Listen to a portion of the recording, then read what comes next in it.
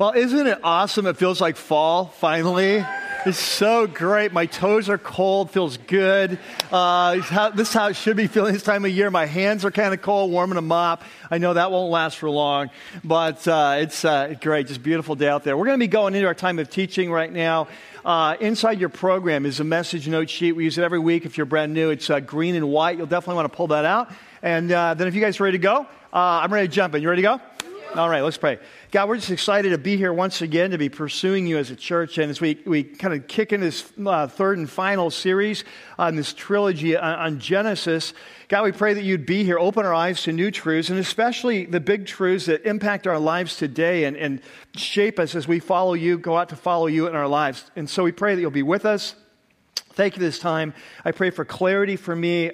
Just we will be gathered around your word, hungry to grow and hungry to hear from you. And you'll speak. And that's our prayer. We pray in your name. Amen. Well, today we are launching the third and final series in this trilogy of series that we've been in on the Genesis Chronicles. You see it called the Rebellion and Redemption. And so for those of you who are new, this is actually, like I said, the third and final of three series on the first three chapters of the Bible. And so the first series was called The Story Begins. And in that first series, we looked at kind of this big picture description of the creation of the cosmos. We're introduced to this amazing God who speaks all of creation into existence and prepares it for us for our first home.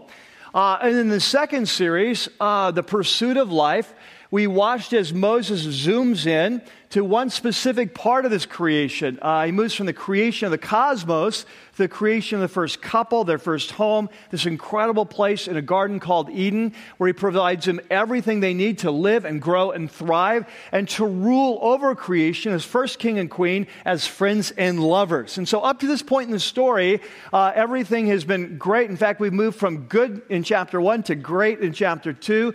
But today, as we move into this third and final series in chapter 3, we come to a critical event that I'm calling the rebellion. And it's an event where this first couple chooses to rebel against their Creator, follow the great enemy that we'll meet today, and launch out to try to find life on their own. And so in the process, as they cut themselves off from the source of all life, then the end result is death. And it's death at every level, as we'll talk through in this series.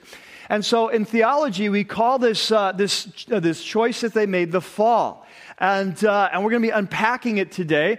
And so the plan is today I want to look at the first 7 verses of chapter 3 as we set the stage for this whole series, and then come back and lay out and ask some very important questions that will guide us all through the series. So there in your note sheet, you have a section that's called the Genesis Chronicles of Rebellion. So if you have your Bibles, you have your apps, let's go ahead and turn them on and go to chapter 3, and we're just going to launch into this amazing story.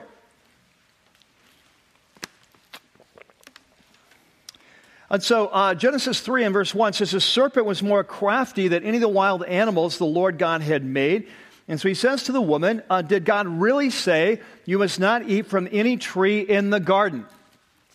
So back in chapter 2, when God created the first man, he pulls him aside and says, all this is for you.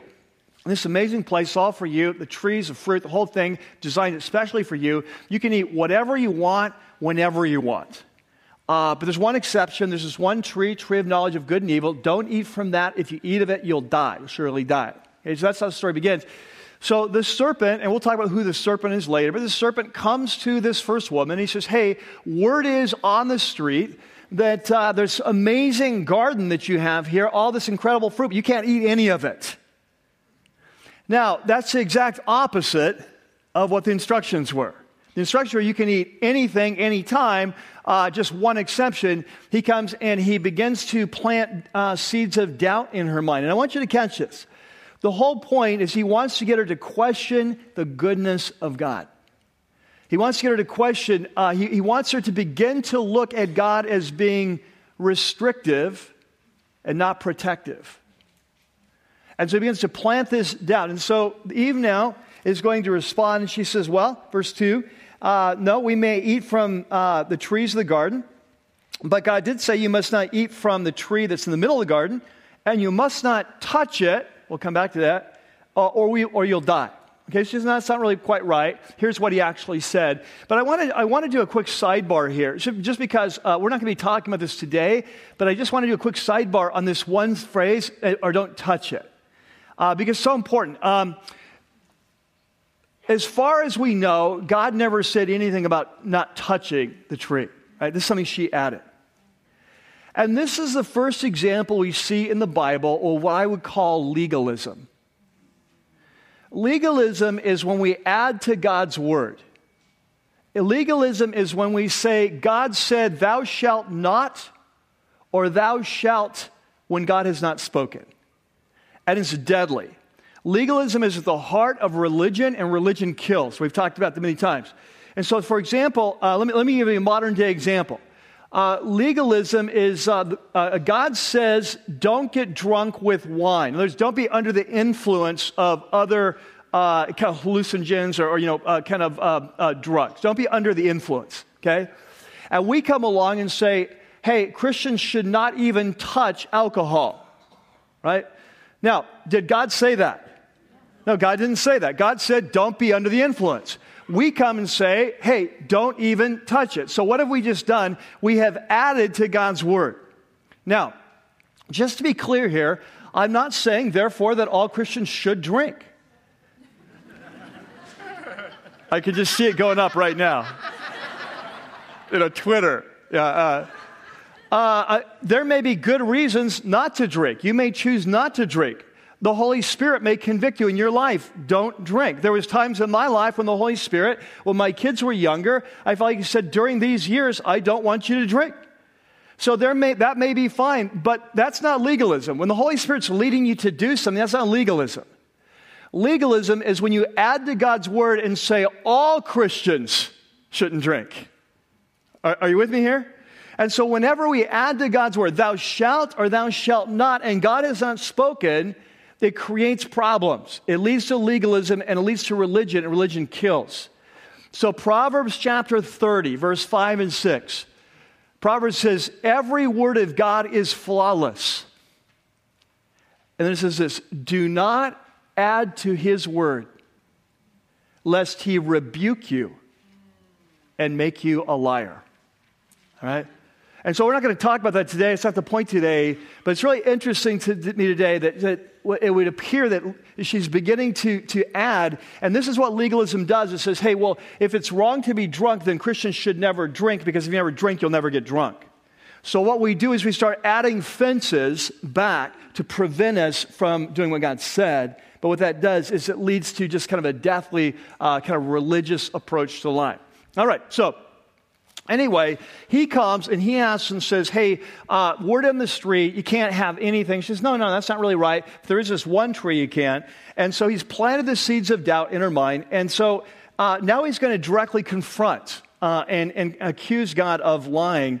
And he says, verse 4, he says, no, hey, that's not really right. You'll surely not die. You'll not surely die. He says, here's the truth. What's going to happen is that God knows that when you eat, your eyes will be open. And I want you to underline that phrase. It's very important. Your eyes will be open. You're going to see the truth about life. And what's going to happen is you're going to become like God. You're going to know good from evil. You're not going to need God anymore to tell you what's right and what's wrong. You're not going to need God to tell you what's good and what's bad. You're going to be like God. So here's the truth. God's trying to hold you down. He's trying to keep you under. He's trying to restrict you. He's afraid of the competition. God doesn't have your best interest at mind. He's trying to keep you under His thumb. So what's going to happen is if you eat this, all of a sudden you're going to get really bright, really smart. You'll be like God. Okay? So you won't need God. You can be your own God. God won't be your ultimate authority. You can be your ultimate authority. And so she looks at this fruit and she's beginning to wonder now, maybe it's telling the truth. I mean, the fruit looks good. It doesn't look dangerous. Verse 6, she looks at the fruit and it looks like it's good for food and it's pleasing to the eye. It's beautiful. It looks delicious. And it's also desirable for gaining wisdom. Like, who wouldn't like to be wiser? And so she takes some and she eats it. She kind of bites on his argument. And then she also gives some to her husband who is with her, and he ate it. Now, this is really interesting Because up to this point, we've kind of visualized this like it's just the woman and the serpent, right? But it turns out her husband's there. And the question is, well, what's he doing? Sitting on the couch watching a game? Just kind of, he's disengaged. Like he's supposed to be her leader. He's supposed to be her protector, right? And he's disengaged. And for whatever reason, he's passive. And she's just kind of there, and they're having this dialogue, and he doesn't really speak up. And then he goes ahead and he rebels, and he eats it as well. Now, interesting thing. In the New Testament, there are several passages that look back on chapter 3 of Genesis and draw principles from them. But one is in 1 Timothy chapter 2. And in 1 Timothy chapter 2, we're told that the woman was truly deceived by the serpent. That she bought the line, hook, line, sinker. But it says the man was not deceived. Like he saw through this, but he chose to rebel anyway, which makes his sin probably greater. And the question is, why would he rebel? Why would he do that? And we don't really know the answer. We're not given the answer. I've always wondered if the answer is he doesn't want to lose the woman. That she's already eating, she's rebelled, she's going for this. She is the greatest gift in his life. And at this point, he chooses the gift over the giver. And I'm just throwing it out there because, men, this is something we've done since the beginning of time.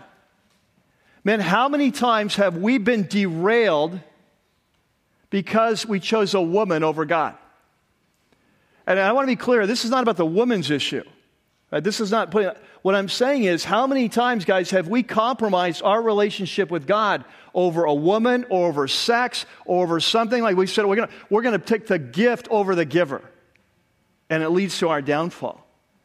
As men, we are called to be leaders in our home, leaders in our family, leaders in our community. We are not called to be passive, sitting on the sideline. I think one of the greatest challenges of being a man today is passivity.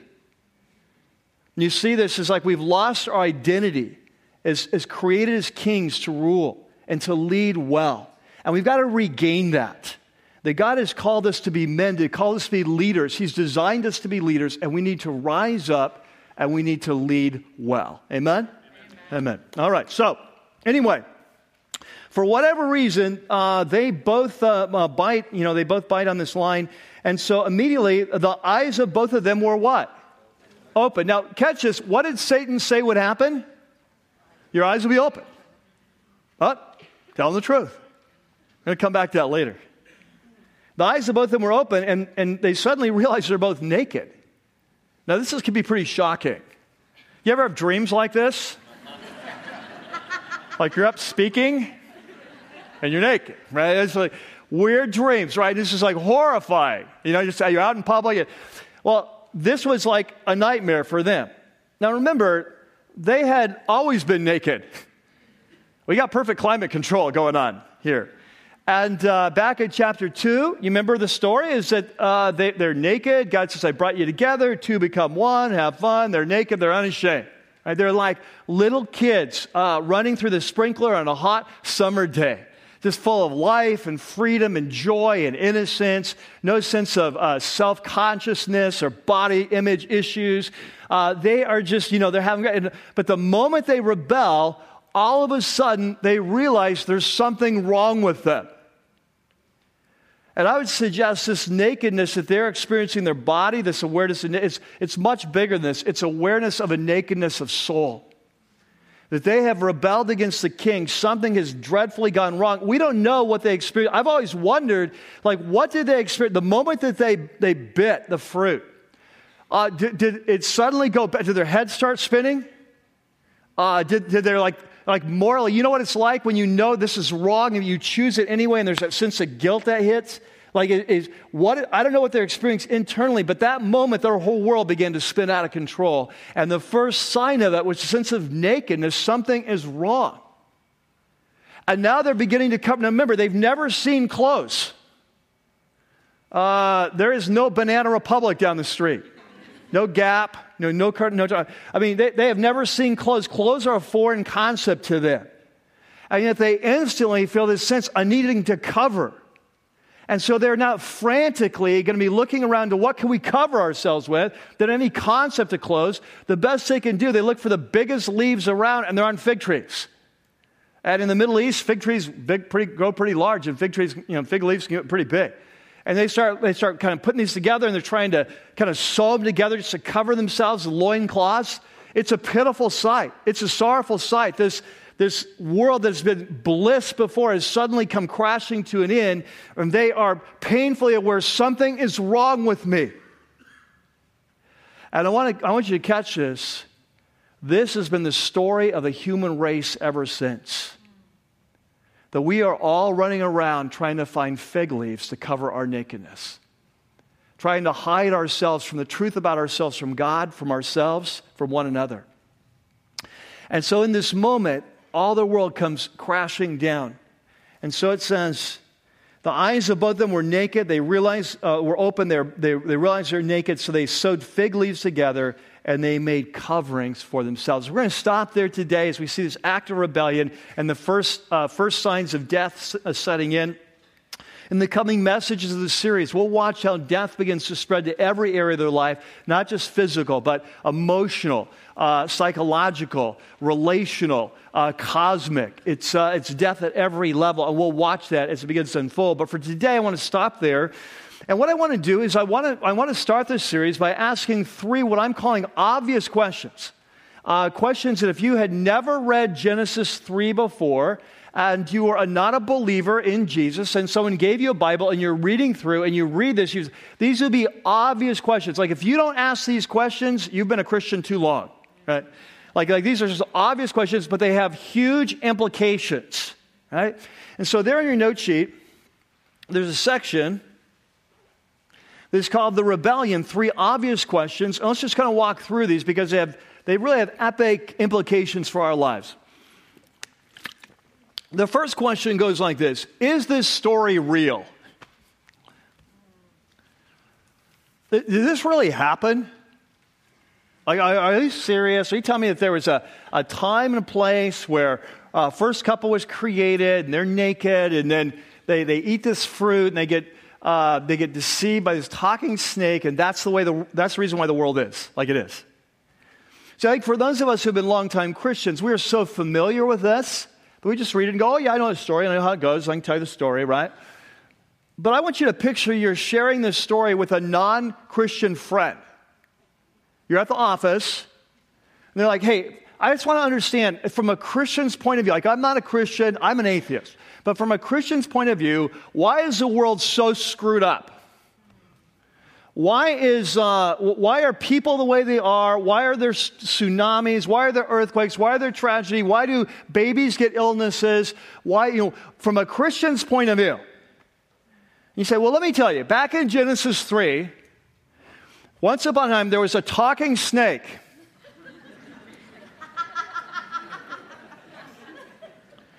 And he came to this first woman, and he tempted her to eat fruit off a magic tree. And so they ate it, and that's why the world is like it is. How do you think that's going to fly? I mean, there's something that's like, hey, wait a second here. This is kind of an obvious question. Like, are you saying this really happened? And it brings up an issue that I've mentioned throughout this series.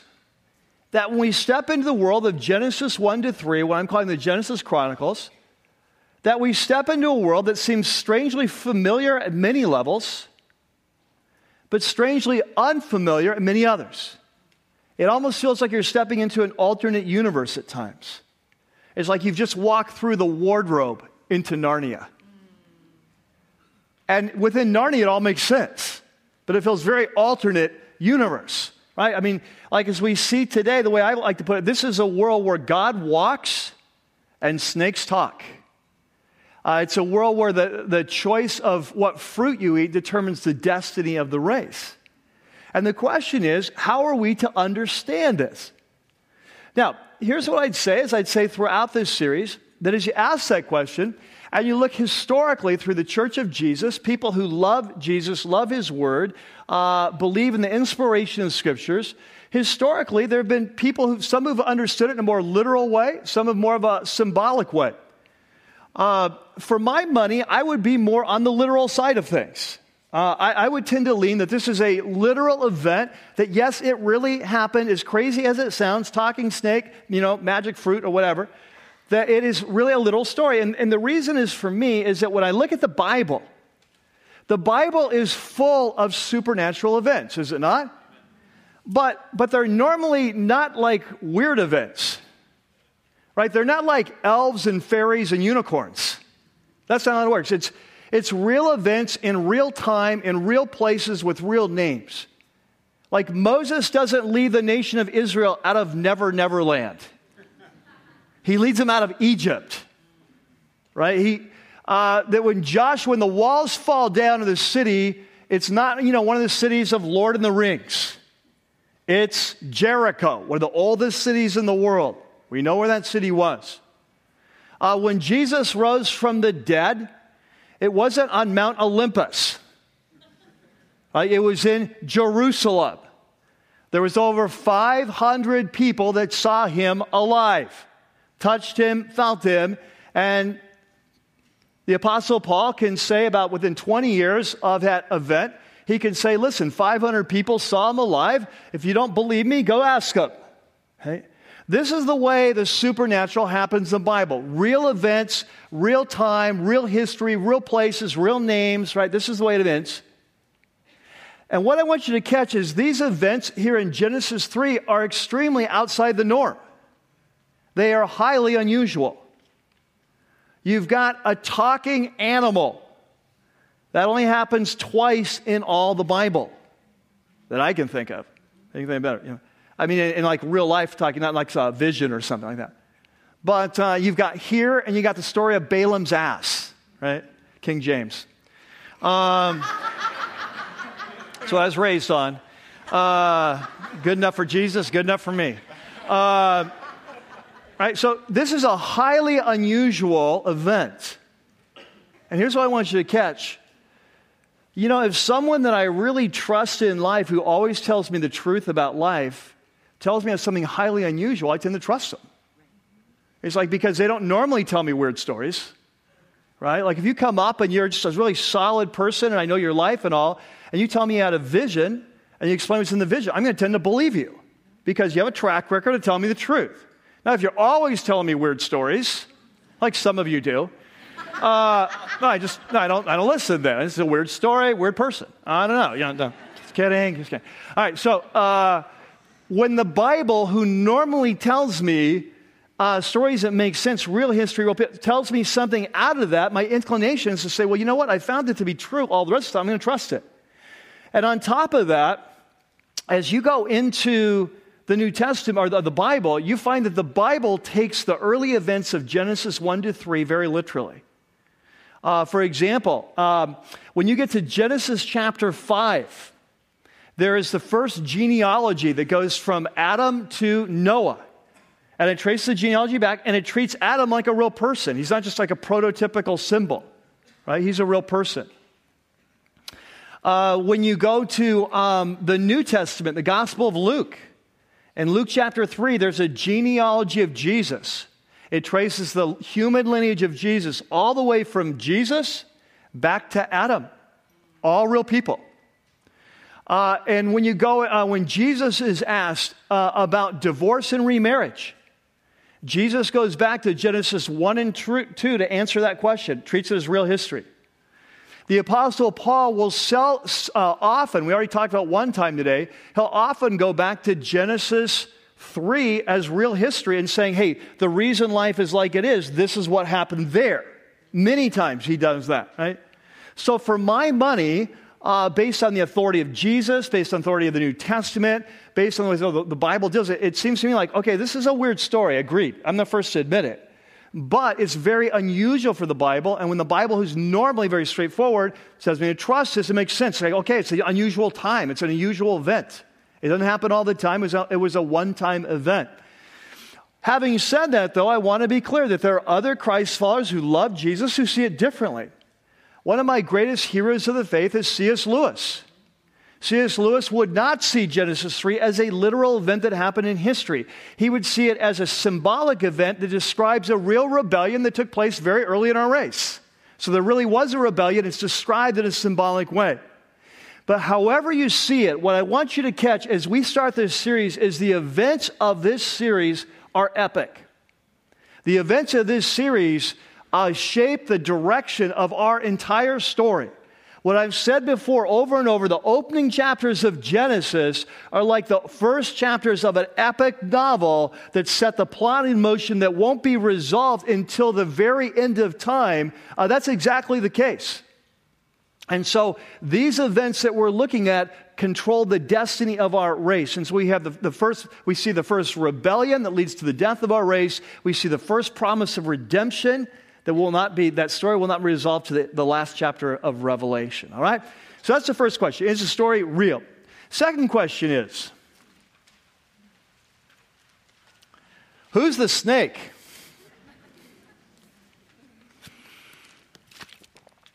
Now, if you are a longtime Christ follower, once again, we just jump right in and we go, well, that's obvious. Who's the snake? Satan, right? So we answer the question, but here's what I want you to catch. If you were Adam or if you were Eve, there's no way you would have known that. All you would have known is that a talking serpent has either slithered or strolled up. And if all you know about the animals is that they don't talk, and then this one animal comes up and starts talking, you're probably going to pay attention, right? You may even think, hey, maybe this person really is different than the rest. Maybe he has inside information. Now, it's interesting, though the serpent is never identified. It's interesting. We just got, well, it's Satan, right? But if you read the passage, it never says that. It just says it's a serpent. But as you get into the New Testament, we get more information about Satan, and this serpent is clearly identified. In fact, we're 3 chapters into the book of Genesis, right? So this huge Bible, epic novel story, right? 3 chapters in, we meet the serpent. Interestingly, 3 chapters from the end of the novel, the serpent is identified. In fact, if you look in your note sheet, in Revelation 20, there is this kind of highly symbolic event going on where God sends an angel to capture Satan and put him like in a spiritual prison for 1,000 years. We won't go into that. But notice what it says. It says this angel sees the dragon, that ancient what? Serpent. Who is the whom? Devil or Satan. Okay, so the ancient serpent of Genesis 3 is clearly identified as the devil or Satan. By the way, Satan means adversary in Hebrew, shaitan, adversary, the enemy. And they binds him for 1,000 years. And so here at the end of the Bible, and other places as well, this serpent is clearly identified as Satan. But what I want you to catch is that they would not have known this. All they know is he's a talking serpent. He seems pretty bright. He's unlike any of the other animals. We're told he's more crafty than the other beasts of the field. And so he comes up. He begins this conversation. There's no backstory here. They don't know where he came from. They don't know how he got in. They don't know why he's talking, what his motives are. They don't really know much about him. And he starts this conversation. So although they don't know much about him, there's 2 things that jump out right away about the serpent that are extremely important. And I want you to write these down on your note sheet. The first thing is his motives. And the second thing are his methods. And we're right here at the beginning of this epic story the Bible is telling. We're going to get some insight into who the serpent is and what his motives and his methods are. And so his motives, very clearly, his initial motive is to discredit the Creator. His initial question is, did God really say you can't eat anything? He is trying to plant seeds of doubt about the goodness of the Creator, and he is trying to discredit him. And then second motive is to destroy this first couple. And there's no reason given for this. He obviously hates them. He's trying to get them to do what will kill them. And then secondly, in terms of his method is deception. That he is going to try to lie and deceive them into self-destruction. We'll talk about this more later, but apparently he doesn't have the power or the permission to attack them directly, so what he's going to use is deception to try to get them to self-destruct. Okay? Eat the fruit that will result in their death. Now, it's interesting. When we turn to the New Testament, we begin to get a lot more information about this adversary, Satan. And you think about Jesus, and you think about one of the hallmarks of his ministry was to overthrow the works of the devil. In fact, in 1 John it says, this is why he came to destroy the works of the devil. And remember, we just got out of the Gospel of Mark. Remember, we were in there for about 10 years? And in the Gospel of Mark, this is hallmark. Jesus comes casting out the demonic. You remember that? He says, if I'm casting out demons, you know the kingdom of God has come. It's one of the great hallmarks of his confrontation of evil. And so in the ministry of Jesus, we learn a lot about this great adversary. And when you get to John chapter 8, there in your note sheet, Jesus is having this confrontation with some religious leaders, and he knows that they're out to kill him. And they think of themselves as being very close with God. They think of themselves as being like sons of God. And he says, no, you're not sons of God, you're sons of Satan, which didn't go over real big. And so he says, you belong to your father, the devil, and you want to carry out your father's desires. What he's talking about? Well, he knows they're trying to kill him. He says, you want to carry out your father's desires. And the catch is, he was a what? Murderer from the what? Beginning. Circle that. Murderer from the beginning. What's Jesus talking about? He's talking about Genesis 3. The first time we meet the ancient serpent, he's trying to destroy life. And then he tells us, and then he goes on and he says, not holding to the truth, for there's no truth in him. When he lies, he speaks his native language. Okay, so catch this. What he's saying, Satan is fluent in deception. For he's a liar and the father of lies. And so what Jesus say? He says, hey, let's talk about his motives. Let's talk about his methods. What are his motives? His motives, he's a murderer. We see that he first comes on in this epic story, this epic novel we're reading called the Bible. We're first introduced. What's he trying to do? He's trying to kill us. He's trying to destroy us. Now, why? What did we ever do to him?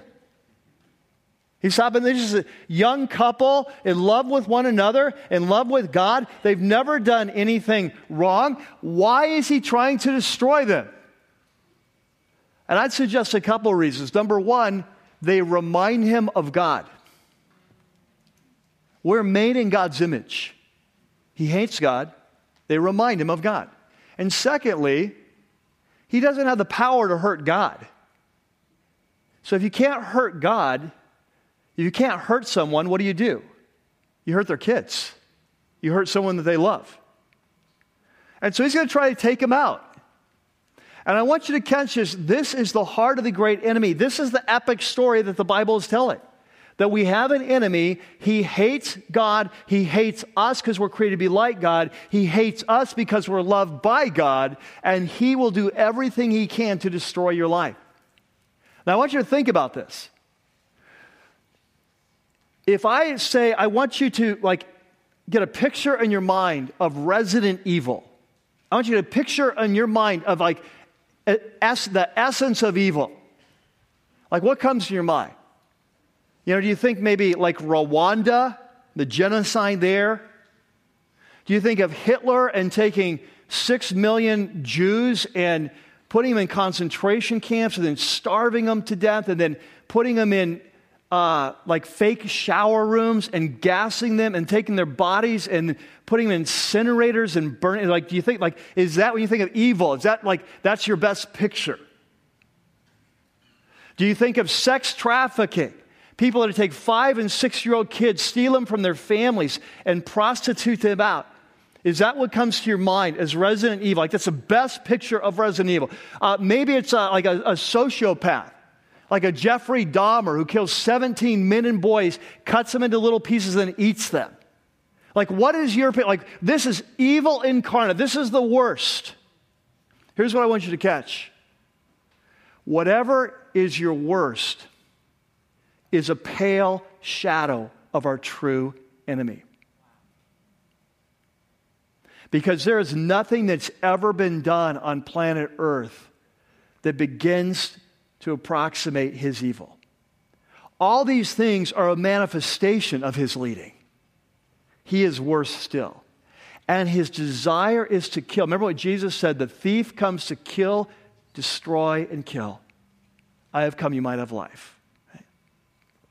And so we learn about his motives. His motives is to destroy all that God's a part of. His methods, what does Jesus say about his method? He says his method is deception. He said he's the father of lies. He's fluent in lies. Now catch this. The mark of a great liar is not that they tell obvious lies. That's what kids do, right? You know, the kid's got like chocolate all over his face. Did you get in the chocolate? No. You know, the dog did, you know, whatever. Like, it's a horrible liar, right? It's obvious. Here's the mark of a great liar. The mark of a great liar tells you something that's 90% true and 10% false. And this is exactly when Satan is fluent. And when you see that here in Genesis 3, I want you to think back to what Satan said. He said, you will not die. He said, what's going to happen is that your eyes will be open and you will know the difference between good and evil. He tells it with a straight face. Now the question is he telling the truth? Well, 90% of what he just said is true. Were their eyes open? Yes. And did they come to know evil for the first time? Yes. I want you to think about this. Up to this point in time, all they'd known is good. All they'd known and experienced was an amazing creation, delicious fruit, beautiful home, fantastic relationship, love, connection, respect, great vertical relationship. All they had known in life was good. It was life to the full. And the moment they rebelled,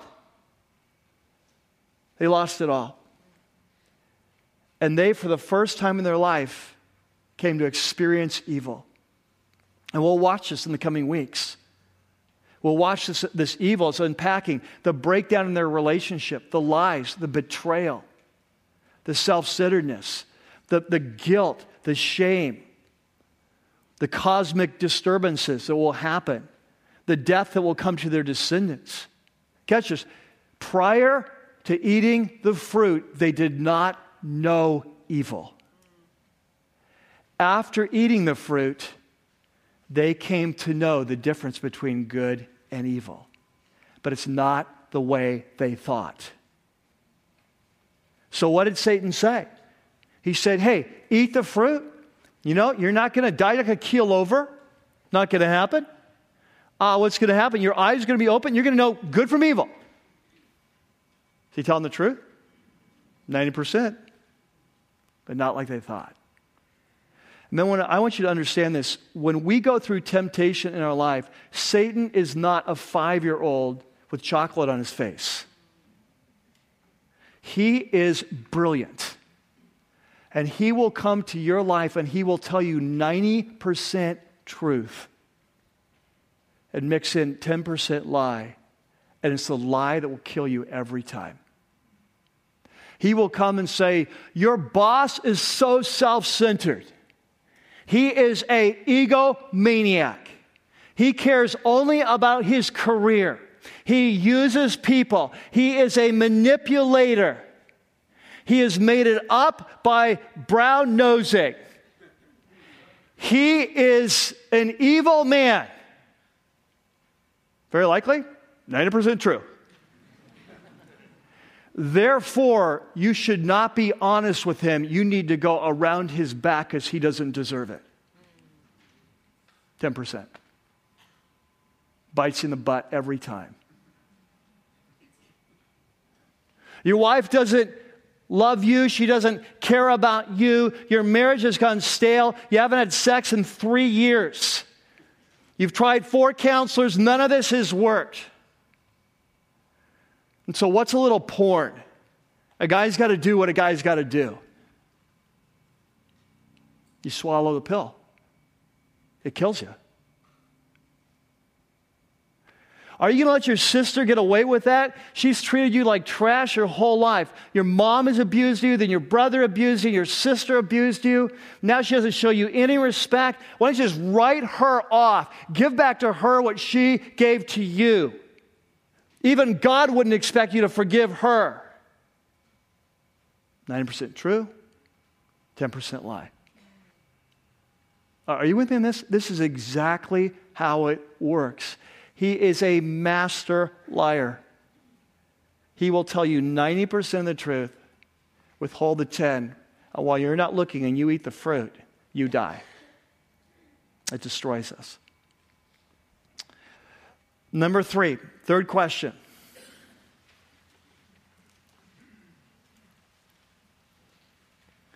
Why the fruit? Like, what's up with the fruit? And you go back to your non-Christian friend and like, well, let me get this straight now. So the talking snake comes up, and then he convinces this first woman who was created from the side of the man who came out of the dirt that she should eat this fruit, and she ate the fruit, and that's why the world is like it is. Like, what's up with the fruit? It's just fruit, right? Who cares if it's orange, apple, or banana, right? Like, what's the big deal with the fruit? But here's the point that I think we often miss. The issue is not the fruit. The issue is the choice. The choice could have been anything. The choice could have been, hey, don't go outside the garden, or the choice could be, anything. What the choice was about was, it was a test. It was a test about, will you trust your Creator? Will you love this one who's given you all things?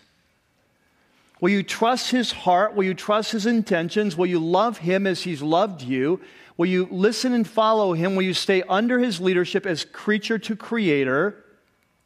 Will you trust that he's smarter and wiser than you are and kind of surrender to his leadership?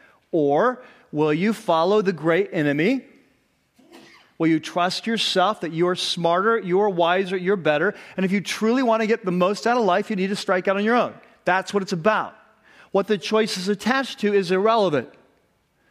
One of my favorite authors, thinkers, pastors, philosophers of the 20th century was Francis Schaeffer. And he wrote a book called Genesis in Time and Space. And he put it like this there in your note sheet. He said, love and obedience in Genesis 3 are placed in the context of a commandment concerning a tree, the tree of the knowledge of good and evil.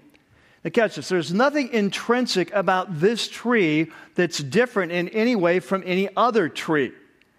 Rather, God has simply confronted man with a choice. There we go. He could just as well have said, don't cross this stream or don't climb this mountain. What he's saying is, believe me or trust me, stand in your place as a creature, not as one who's autonomous. In other words, not as if you're self-created. You're independent, you're self-supporting, as if you don't need the Creator. Believe me and love me, trust me and love me as a creature to the Creator, and all will be well. This life I've given you will thrive. This is the place for which I've made you. So what Schaeffer is saying is it's not about the tree, it's not about the fruit. It could have been a million things. It's about a choice. And the choice is, do you trust God and do you believe that he's good and do you follow his leadership, or do you trust yourself, trust the enemy, and trust that in order to live life to the full, I have to strike out on my own? And men and women, what I want you to catch is in this epic story we're looking at in Genesis 1 through 3, goes through the whole Bible, this is the ultimate choice of the human race. That is your choice and my choice every day. Do we trust that God is good and that he is smarter and that he loves us and his path leads to life? Or do we trust that we know better, we stand by ourselves, and that if we strike out on our own, we will be like God? We don't need God. We can be our own God and life will be better. And for every one of us, the choice comes at different spots. The rub comes at different places. For some of you, the rub is going to be in your marriage. All right? It's like, do I trust God and stay in this and try to make it work, or do I trust Cosmo and strike out on my own and seek my own fulfillment? For some of you, it's like, hey, do I trust God with my money and my resources, and do I honor Him, and do I give generously to His kingdom, and did I share with the poor, or do I trust the Wall Street Journal? And for some of you, it's like, hey, here's what God says about forgiveness, and here's what God says about my relationship with my sister, and I need to forgive her. But this woman's magazine is telling me, no, don't let people push you around. Are you with me here? It's like every day, there are choices in our life, and some days, big choices. What do we believe that God is good? Do we believe that He loves us and that He knows best and He has our best intentions? Or do we believe, like the serpent said, that God is restrictive, His commandments are to hold us down, He doesn't want the competition, and in order to experience life to the full, we have to strike out on our own? And so for some, it's God versus possessions. For some, it's God versus pride. For some, it's God versus a person. For some, it's God versus a position. For some, it's God versus pleasure. For some, it's God versus popularity. But every one of us comes to critical crossroads in our lives. We have to decide. The two trees are before us. Which one do we take? And our decision will determine our destiny. Robert Frost wrote that famous poem about the two paths in the forest. Christian songwriter Larry Norman came many years later and turned it into a song. But I've always loved the song. And it goes like this: two roads diverged in the middle of my life. I heard the poet say, I took the one less traveled by, and it's made the difference every night and every day. I mean, how many times in your life and my life we have gotten to a crossroads and we have chosen the path that makes sense to us? We look at the fruit, it looks good. It looks like it'd be delicious. The argument is we'll be wiser. And so we trust the enemy instead of the Creator. And we pay the price. How many times have we done that? How many times in your life and my life have we done what we think we know what's best? And the end result is death. There in your note sheet, the book of Proverbs, which will be written thousands of years later. Twice in Proverbs, this Proverbs is put down, there is a way that seems right to a man, but in the end, it leads to what? That could be put over the tombstones of the first man and the first woman. And it will also be put over our tombstone if we think we know better. And so the question for your life, for my life, as we start this series is really this: what do you believe about God? Do you believe that God is good, thoroughly good, completely good, no evil at all? That He is love, that He cares, that He is smart? Or do you believe there are times when you and the enemy know better? As we go in this time, we're going to go into a time of worship right now. We're going to teach you a new song. And it's going to be a prayer that God will give us faith to trust in Him. And I want you to think of this as the band is coming out. I want to say one more thing. I know you put your notes away, but have you ever wondered in the Bible why faith is such a big deal? Why are we saved by faith? We're saved by faith because we died by a lack of faith. See, this initial decision to not trust God, but to trust the enemy was our downfall. God can heal anything. It doesn't matter how far you've gone, He can bring you back. He can restore your life. But He can only do it if we'll trust Him. And that's why salvation is by faith and faith alone. It's not based on our performance. It's based on our trust. And so the question is, who do you believe? Let's pray. Father, as we come now, as we come to worship, as we come to bring you our offerings, we pray in this series that you would confront us and challenge us with this core spiritual issue of life. What do we believe about you? And do we believe you're good? And do we believe in what you say? And God, in a room like this, I'm sure there are many of us that are in pain over times in our past where we have not trusted you and we have paid the price. There may be many of us right now that are facing a major decision in our life where it's hard to trust you. It's painful to trust you. That it's hard to believe you because it just doesn't even make sense. And yet it's that core decision. And so, God, we pray in this series you'd increase our faith in you and your character. You'd transform us. And as a result, we'd experience the life we were created to live. And we pray this in Christ's name. Amen. Let's stand together. Hey, remind you a couple things. Next weekend, I'll serve, right? 7:15, meet right here in this auditorium, and we'll go out from here. Secondly, don't forget that if you need prayer about anything today, right after the service, up here to my right, whether you're in the summit or over here, you can go for prayer. And until next week, may this be a week where you press into this God that we follow, this Creator. May you learn and discover at new levels His goodness, that His intention towards you is always good. He's incredibly smart. He's bright, He's powerful, He's got a plan for our life. And as we choose Him, we choose life. Amen? Amen. God bless you guys. See you next week.